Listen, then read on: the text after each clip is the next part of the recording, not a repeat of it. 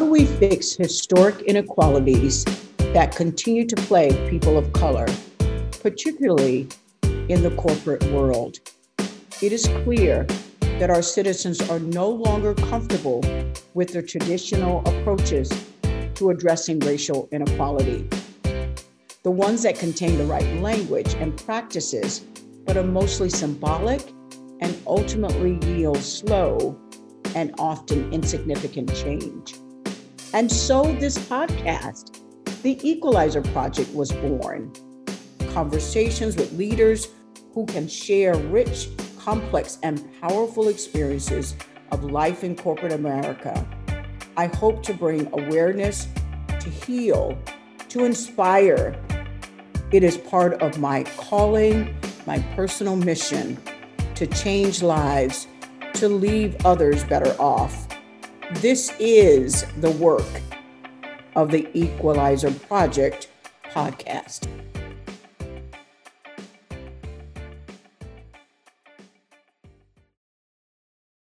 Hello, everyone, and welcome to the Equalizer Project podcast. I am Brenda Ross-Dulan, your host. Today, we are incredibly thrilled to have a conversation with my longtime friend, Rebecca Macieira-Kaufman. In a word, Rebecca is simply phenomenal. But of course, it's tough to describe her in just one word. She is brilliant, strategic, courageous, and disciplined. She is a woman with a generous and thoughtful spirit, and honestly, she is a kind and loyal friend. Known for breaking barriers, Rebecca is a corporate board director and a seasoned CEO who actually advises other CEOs. She launched RMK Group in 2020 to advise CEOs on critical matters that impact their company's culture and their ultimate success. Prior to her current role, she spent 12 years with Citigroup. She ran Citigroup's international personal bank in the US and became the first woman to serve as CEO of Banamex USA, a Citigroup affiliate and the largest bank in Mexico. Rebecca and I actually met when she served as head of Wells Fargo's small business group. She was a leader at Wells Fargo for 13 years. Rebecca graduated cum laude from Brown University with a BA in semiotics. She is a Fulbright scholar at the University of Helsinki in Finland, and she earned her MBA from Stanford University's Graduate School of Business. She serves on the board of several fintech firms and finds time also to support her community. She's on the board of governors of the San Francisco Symphony and the Senior Jewish Living Group, just to name a few. She, along with Lillian So, a highly sought after transformation coach, co-authored the book, The Fit CEO, Be the Leader of Your Life. This book demonstrates how to achieve holistic health in your busy life, at work, at home, and at play. I can't even tell you how thrilled I am to have Rebecca with us. So hi again, Rebecca. Very happy that we reconnected. I would say thank God for the power of social media. So we saw each other again and reconnected on LinkedIn. And obviously I'm thrilled to have you here. I spent a few minutes earlier just talking through your background, but I do want to kind of step back and have you talk a bit more about yourself. Thank you, Brenda. It's just wonderful to be here. And amazing that we can reconnect after all these years on social media. I agree. So thank you. What fun to be here. So let's see a little bit about my background. So I'm born and raised in San Francisco, and my mom, who's 87, still lives in the house that I grew up in. So it's fun to be home, and my children are now fifth generation San Franciscan, since I'm fourth generation San Franciscan. Wow. Yeah, pretty exciting. And I, well, there's so much to tell about, but in a nutshell, I've always, as a kid, was interested in business, and I had my own business in my bedroom, if you could believe it, Rebecca's little shop. My mom hated to shop, and I used to do shopping for her. And then I ended up doing it for others and would sell things. And my father was quite ill when I grew up. So I spent a lot of weekends on the bus going to my grandparents' house in Santa Rosa. And so I used to sell gum on the bus and sell candles I made on the bus. So I guess I was a salesperson, extrovert a la creme or whatever. And so I think I, from a very young age, I got really interested in business, and I had so many interests. Languages was another one of my interests. And so all through college, I worked abroad in the summers. I worked in France one summer. I worked in Finland one summer. I was really active in a business organization that helped students around the world get internships. So I would go to companies in Rhode Island, where I went to college, and sell the concept of an internship of a foreign student to them. So it was a great exchange of internships. And then each local community helped get the work permits and all the housing and everything. So a great thing. I did that 2 summers. When I finished college, I was so interested in international life and business. I wanted to do both. And I ended up, before going to business school, I went to Finland for a year on a Fulbright grant, doing research at the University of Helsinki. And the Fulbright is really about bringing the world together after World War II to build a better understanding of each other, that you can't know each other if you don't understand each other, to prevent World War III. So that was really the fundamental idea behind the Fulbright grant. And so loved that. And then I went to business school. And in business school, I continued that interest to work abroad. So the summer of business school, I worked in an internship in Hong Kong, sort of going around the world this way. So after business school, I went and moved to London and lived there for 3 years. Then it was time to come home. My dad continued to be ill, and my mother called me one day and said, "I think he's not going to make it very long. You should come home." So I did. And I got another year with my dad. And then I started working here. I went back to business school and asked them, "Hey, I want to run a business someday. What should I do?" And they said, the career counselor said, "You should be a product manager. You get a whole exposure to a P&L. My big learning was she was right, that having a P&L gave you exposure to how a business runs. So that was really the start of my career, and how I ended up in financial services. Wow. So first of all, I'm so incredibly happy that you got a chance to spend time with your dad. I mean, that, at the end of the day, that really our family, and particularly our parents are our foundation, and really being able to be with them is so incredibly important. You talked about this international. So I have a daughter who also likes to travel, who studied abroad and the like. And so people often ask her, where did that itch, right, for that international piece come from? So talk a little bit about that.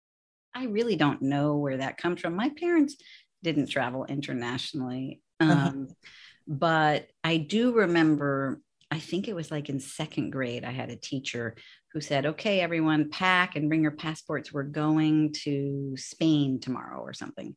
And I remember I'm a very literal person. And so I went home and I said to my mother, "I have to have a passport and we have to pack." And I packed a suitcase and I went to school the next day.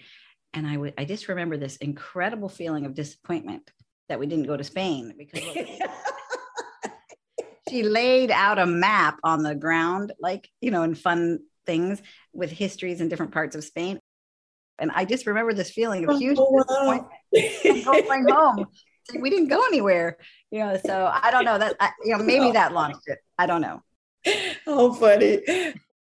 And then the second one really has to do with women CEOs, and particularly in the larger, kind of when you start to get into the Fortune 500, 100 companies, there are very few women, more than there used to be.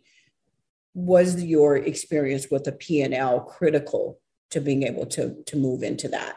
I think that there are many, many paths to becoming a CEO. I have seen lawyers become CEOs. I've seen head of HR become CEOs. I've seen salespeople, CEOs. I don't think there's a single path to becoming a CEO. I think what I liked and what I think is really relevant about a product owner, P&L, and in the banks that I've been in, which you and I worked together for many years, is in banks, the product is often in the marketing group. So in some other companies, it's not, it's their own area. But for me, I could get a sense of the entire operation through the product, the P&L, and understand the interdependencies of the legal, the marketing, the operations, the customer service, the financials. So I got exposure early on to reporting on the numbers. And so, yes, I think it's an excellent path, but I don't think it's the only path. Mm-hmm. But it certainly positioned you to, Yeah. So we all leverage from where we are, right? Right, exactly. But think about Silicon Valley. Tons of folks are from technology that are CEOs. They're engineers. So I don't think there's a single path. Point well taken. And what's interesting, you've got the convergence of this sort of international perspective, the intersection of culture and understanding different people, leading different people. You leave these major firms and you decide, you know what, my highest and best use is to advise others. What inspired you to go to that next step, right? I've done this. I'm in a position to help others. Sure. So I think it's a couple of things. I think when I became the CEO of Banamex USA, and I had the opportunity to be the CEO of a subsidiary bank and cross-border, an international bank, I really, it was such a unique position because I had to report to the city board every month. And then I had my own board of directors because we were an FDIC regulated bank in the state of California. And then I had to interface with the Mexican management of the Banamex institution in Mexico. So it was just this super complex, interesting governance conundrum, if you will, to get it right. Mm-hmm. And I love that working with all those boards showed me a whole different side of the CEO life, because I'd been an operator my whole career, running businesses, running P&Ls, driving growth, growing teams, growing product. But the CEO role has a huge amount of, if you will, investor relations, board of directors relations, regulatory relations, legal, tons of legal, just doing everything the right way in so many countries under different laws. So I intellectually loved the role, but I also saw that what was so helpful is that I love people and I love teaching and I love coaching. And so a lot of feedback I got from my colleagues and my team members was that I'm just saying what they said, you're a great coach. And that was very inspiring to me to get that feedback. And I knew at someday I would like to take that, if you will, coaching, advising, just to a different game. And I think that was part of the inspiration. And then I like participating at that level, at the see it all, you see the full spectrum level. So at the board level, you get to see all the intersection of everything happening and help the CEO. So I think those are my inspiration. When I got to be both the CEO on the board of the bank while I was CEO the 3 years, and then when I transitioned to run the international bank, I became chairman of the board. So I had 7 years on that board, and I recruited the next CEO twice over those 4 years. And so then I served in that role as chairman of the board and having brought on 2 different CEOs, and really liked that, met with those CEOs early on weekly. And then as they got to know the ropes less frequently, but always had our board meetings. What's unique about the challenges of a CEO in leading a business impacting people's lives? That really is kind of how it all comes together. Yeah. And I like how you always say, Brenda, it's all about impact. So I totally agree with you.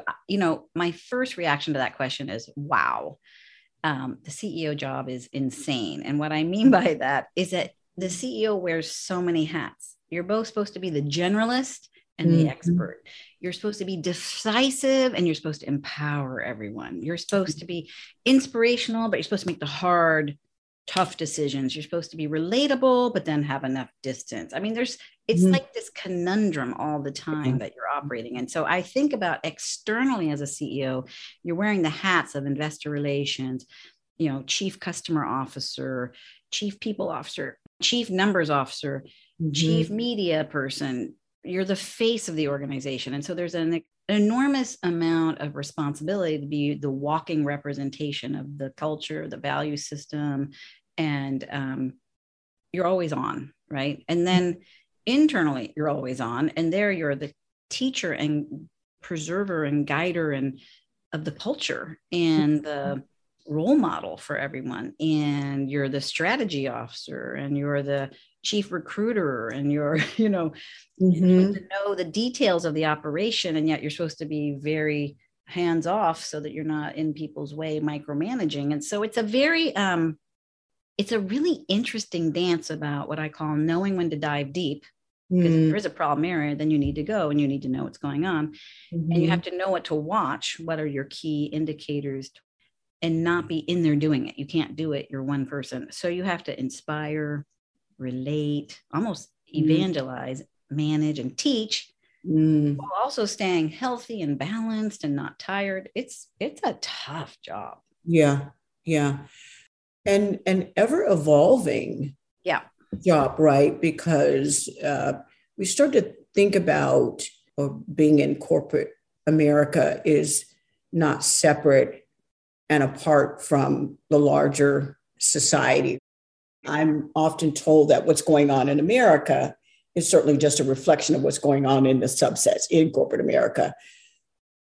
Describe what you think is going on there, how corporate America is actually handling that, and what you think it should be doing to address whatever you believe the challenges are. And I'm thinking more specifically, you think about, women CEOs, people of color. What are those dynamics look like? And are they, again, just a subset of what's going on in the larger society? Sure. Well, no small question, Brenda. Of course not. That's why we have you here. So yes, our systems and trends in America run through our business life. What I try to remind everyone is that corporation comes from the word corp, C-O-R-P, which means body. Our corporations are us. We are them. There is no other. So of course, the corporations completely reflect society, because guess who's inside a corporation? People. There is no other. There is no them. It is us. That is what I spent most of my time doing, is reminding people that there is no the man or the woman. It is us. We're the people that manage the people. So empower yourself. And I spent a lot of time. I worked in 5 countries, and I would still choose the USA any day, because we are the most dynamic of the country. We're so dynamic. We're always evolving, and we're constantly like self-evaluating our own business culture. And we allow all these different voices, how uncomfortable or not, we allow it. We don't shut it down and say that's not our way. I'm not saying that people don't get shut down all the time. It's super hard. I'm just saying the truth is, we are such a Big Ten multicultural culture in the US that, we just have so many different kinds of things going on at all times, from religion, from race, from gender. I mean, we have such a dynamic, and we have such a fluidity among, if you will, socioeconomic classes that don't exist in a lot of other cultures. You just can't move that quickly through. So I'd say that what's unique from what I've seen from the 5 countries I worked in is that we have much more opportunity, upward mobility opportunity, than I've seen in any other country. That many other countries really still have a class system that no one talks about. Old money, new money, or, that's Europe. And what school you went to. And like here, people care what school you went to for a while, but then who asks you that later in life, right? Nobody. I'd say what's really extraordinary about the United States is the opportunity to move. You can go from nothing to anything. You can go from anything to nothing. I mean, you can just move through our economic cycles more so than a lot of other cultures. Don't get me wrong. I know people get stuck. Mm-hmm. I'm just saying we have more fluidity and mobility than many places. And I think success here wins. And so if you're successful, then you're accepted more. Of course, there are places that matters more than others. We still have far to go, of course. I have such funny stories of each country and, kind of their own biases inside those countries. I could tell you so many, but I have one. I remember in France when I was working, people just always assumed I was my boss's secretary. They never assumed I was in the business ranks. That was just that culture. It was shocking to me. I had to constantly explain, no, I'm in product development. They all would just walk in and hand me things like, it shows you in that society, like that seemed to be the norm in that company. And then in Hong Kong, some people thought I was the entertainment. Like, oh, are you working here to entertain? No, crazy. Like they just didn't understand what a Caucasian woman was doing with this Asian company on this dinner. So I thought somehow I was the entertainment. I'm like, really? I had some of the strangest situations, Brenda. So, so I don't know what isms those are. Do you see what I mean? Like, I don't want to label them because I don't even know if that one was sexism or non-culturism, or I just didn't fit their expectation, Let's say not fitting expectationism. What do you think needs to be done from your perspective? Yeah, it's such a conundrum because you are an African-American woman. I am a Jewish American woman. I mean, I don't want to lose my Jewish identity or my San Francisco identity or my female identity. So it's like, it's just that how important is that to the topic at hand? But I'll give you an example. So in my Fortune 50 companies, which I've worked for 2 of, each for almost 13 years, I got asked to mentor people. And in these formal mentoring programs, I always said yes. I often got asked to lead the women's initiative. I always said yes. Do you see what I mean? But I never, it's just interesting. But I'll give you an example. In the mentoring program, I noticed that they always gave me women to mentor and women who wanted to have children. And I asked the HR department that was organizing it, intriguing, are there no men that we're mentoring? They're like, oh no, but we always give you the women who want to have children because you're one of the few executive women with children. I said, but maybe it would be better if I mentored men. So I said, I'm only going to mentor in the program if you give me an equal number of men and women. Like I had to radically shift the HR's department idea of their own mentoring program, that they were assigning women to women and men to men. And I had no idea until I was in it for a couple of years. And I realized I only have females. It's so odd. That is not my business life. My business life is I have men who work for me and women who work for me. And the men will tell you I totally coach and mentored them and sponsored them, just like the women would tell you I totally coach, mentored, and sponsored them. I don't only sponsor women. I don't only mentor women. So I had to really push back on an unconscious thing that was going on in the HR department where they were giving me women mentees. So I pushed them and they started giving me men mentees. And don't you think in some way we make a greater influence to have a male mentee to a senior woman? What's interesting though is different people may need different things at different stages in their career, because I've had people say, I want someone that's African-American to mentor me. I'm an African-American. I want to be mentored. I'm a woman. I want to be mentored by a woman because I believe that that person can relate to what I believe my struggles may be or what my challenges are. And they've overcome, right? Overcome in quotes, whatever the definition is. So trying to find that right mentor, right? That's right for the person. Brenda, I totally agree. In an ideal world, I want male mentors, female mentors. I want black, purple, pink, gray. I want every kind of mentor, gray-haired mentor. I want young men. I want young people to mentor me. I want older. I want every kind of diversity. Because that is that is the greatest gift, right? I learn from everybody. So I think what I'm saying is that if someone says specifically at HR, I'd love to have a mentor who's a female who has kids, I totally get it. And I'm all in. It's just, it was unconscious versus conscious. And you uncovering and quite frankly, helping HR to understand where they have built in the bias, right? Right. assuming that this is the type of mentor that you should have. Wow. I mean, there's like some, it's funny when you start talking about this sort of international experience, it really does broaden the conversation where, quite honestly, Rebecca, we could be on this call forever. What's amazing about what you just shared is that it gives you a perspective that is so much broader, right, than most people may experience, and certainly not to put down anybody else's experience, but to highlight the significance of your experience with having that perspective that is not just diverse within America, but diverse from an international perspective, and how that influences your ability to actually have conversations with CEOs, right? It is so powerful. You don't really know yourself until you've lived with foreign people.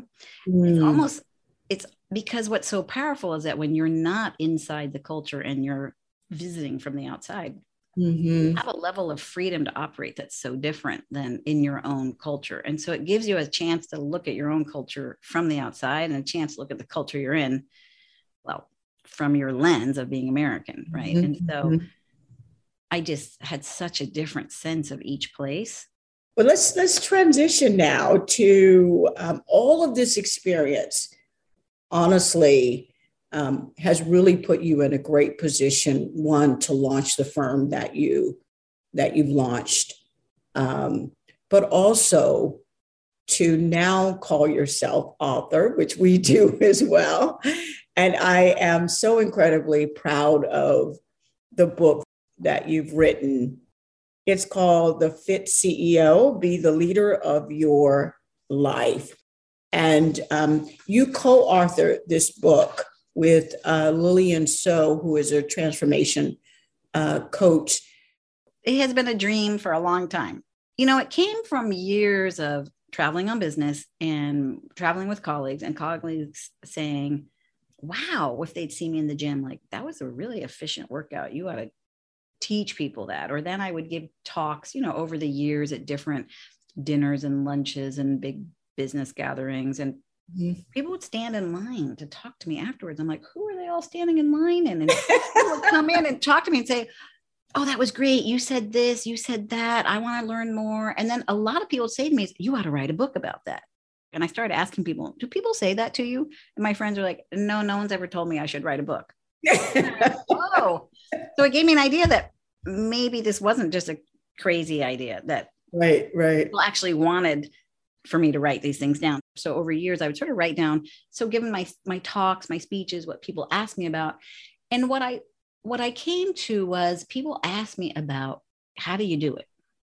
All the time. How do you do it? How do you do it? How do you have family, kids, religious life, community engagement, learning, health, fun? You seem happy. You don't seem totally stressed out. And I would explain in my answers that it's really conscious intention. I mean, I really orchestrate my life, like an intentional orchestration of total health as a leader. And so I try to teach that.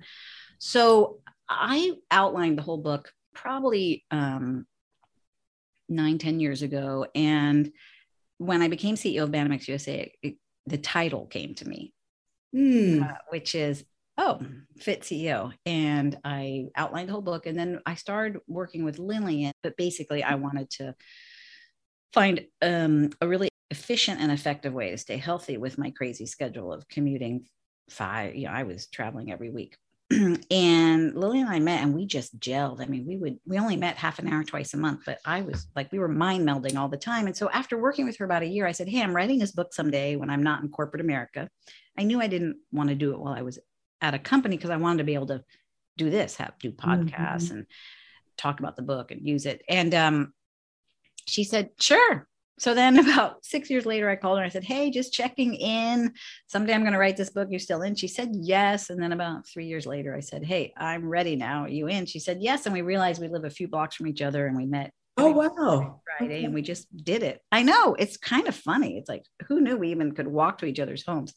So we then spent some time. So we already had the outline. I sent it off to a publisher. They took the book, the first publisher. So, again, I had done enough homework to say this was probably the right publisher. I only send it to one that I thought would want it. Do you see? Well, yes, you are strategic. Yes. So that was great. So then they took it, and it was all outlined, already written, a lot of it. And so then I shared with them the vision, and then Lily and I started really putting the structure together. And so the structure of the book is around 5 pillars: commitment, boundaries, intention, self-care, and heart. And through that, it's basically 30 chapters in those 5 sections that you can read 1 chapter a day. It's about 3 pages, 4 pages, and kind of practice one of our ideas from the chapter. Or you can read it all in one sitting in 2.5 hours, and then use it as a reference book to say, hey, I'm going to go travel for 16 hours.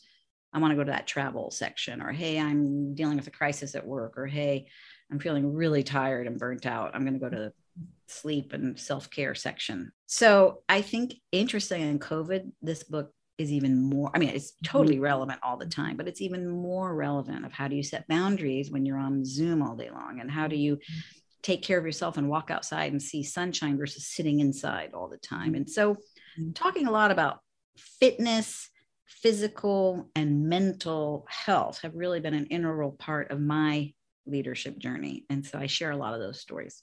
Mm-hmm. I love the focus on holistic living and the idea that we are not one-dimensional, and really seeking to bring them all together. And as you said, being very intentional about how you led your life. I also love the fact that sprinkled throughout the book are a number of quotes, and I'm a person who loves quotes. I think quotes touch the heart, touch the emotion, trigger thoughts, creativity, and inspiration in ways that, a narrative of a paragraph doesn't, right? Something that can immediately speak to you. If you have your favorite quote, or a quote that you think really captures a message that you want to share with us, what would that quote be? Well, I have 2. They are in the book because I think I tried to put all my life hacks in the book. But I would say my advice to people is be you. Then I would say my second one about the how is put your own oxygen mask on first before you help others. I think those get at the essence of the book. Being you is about being your 3-dimensional self, showing up as you, not as someone else, right? And being true to you. And that has all kinds of heart, health, self-care implications. And you're the leader of you. Mm-hmm. The put your own oxygen mask on also taps into, before you help others, taps into boundaries, taps into self-care, commitment. It has so many levels to it that I think capture the book and capture my life philosophy. Mm-hmm.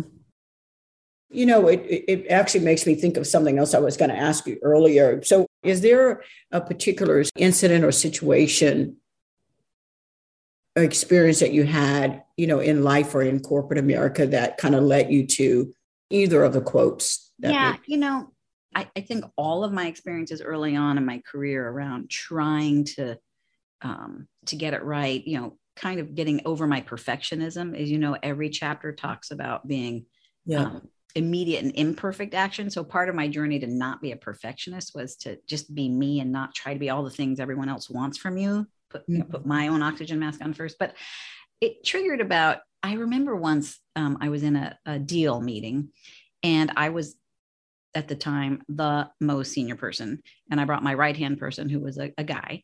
And the 2 of us went to this meeting in a foreign country and with a foreign leader, not American. And I remember that guy who we were trying to do a deal with, never looked at me. The whole meeting, he only looked at my male colleague. And I thought, wow, again, I don't know what ism it is. Is it sexism? Is it culturism? I don't know what I represent, that the guy could never look me in the eye. But we walked out of there, and talk about being true to self. I looked at the guy I was with decided to call me boss every 2 seconds to try to shift the dynamic. Kept saying, hey, boss, what do you think? Mm-hmm. Never shifted it. But we walked out of there about living your value system. We're like, well, we'll never work with this guy. I mean, we're never going to do a deal with this company. Oh, yeah. Because who is it? But I don't know. It's being you, but it's like, it's putting your own oxygen mask on first, right? Mm-hmm. I could not possibly have oxygen working with someone like that. Mm-hmm. I love that story. I love that. And the amount of courage that it takes, how much time we compromise those things that ultimately would cause pain for us. Because if this guy behaved that way in the meeting, you can imagine once you got in the deal, what that was going to be like. Oh, we knew right away, but it was funny. And also my colleague, he tried so hard. He kept saying, so boss, what do you think? He never shifted his eyes. It was just funny. I mean, now I say it's funny. At the time, I'm like, this is weird, right? Yeah. So, I mean, yeah. So me, you. Yeah. Yeah. You know what I love about this story that was, I mean, obviously, I don't love that it was painful for you, but how it really did position you to really give the best advice to other people. Because sometimes the advice that you give, it's because you can feel what they feel. Yeah. Not that you just understand intellectually, right, what they're going through, but you've been there and you feel what they feel. Yeah. And that's really quite powerful. Yeah. I love that. All right. So, of course, you know, my whole thing about songs. Yes, I have a song, but I'm not going to sing it. I love songs. So I want you to tell me your favorite song. When the song also gets to something that I was going to say that I feel, well, okay, I'll tell you the song. It's called Grateful. Oh, okay. By 13 Crowns, featuring Pooh Bear. She's saying, I wake up every day grateful just to put a smile on my face. It's an amazing song, so it's worth listening to. I love it. I love it. I love it. I love it. Now it has a nice beat. Well, you put a smile on my face. That was so wonderful. I am so grateful to have you really share so much of yourself. And we only just scratched the surface. I've had the privilege of just watching the impact that you have, personally having worked with you. And I think anybody that reads your book or does business with you, they're in for a real treat. So thank you so much for joining us. And thank you, Brenda. This was really fun. All right. And thank you for making an impact. It really is great. Trying to do my best, trying to live my calling. Right. All right. Thank you so much, Rebecca. Thank you.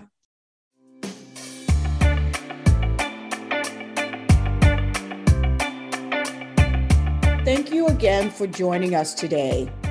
We would love to share additional tools and strategies that can help you make the best decisions for your career or to build a dynamic and forward-thinking environment.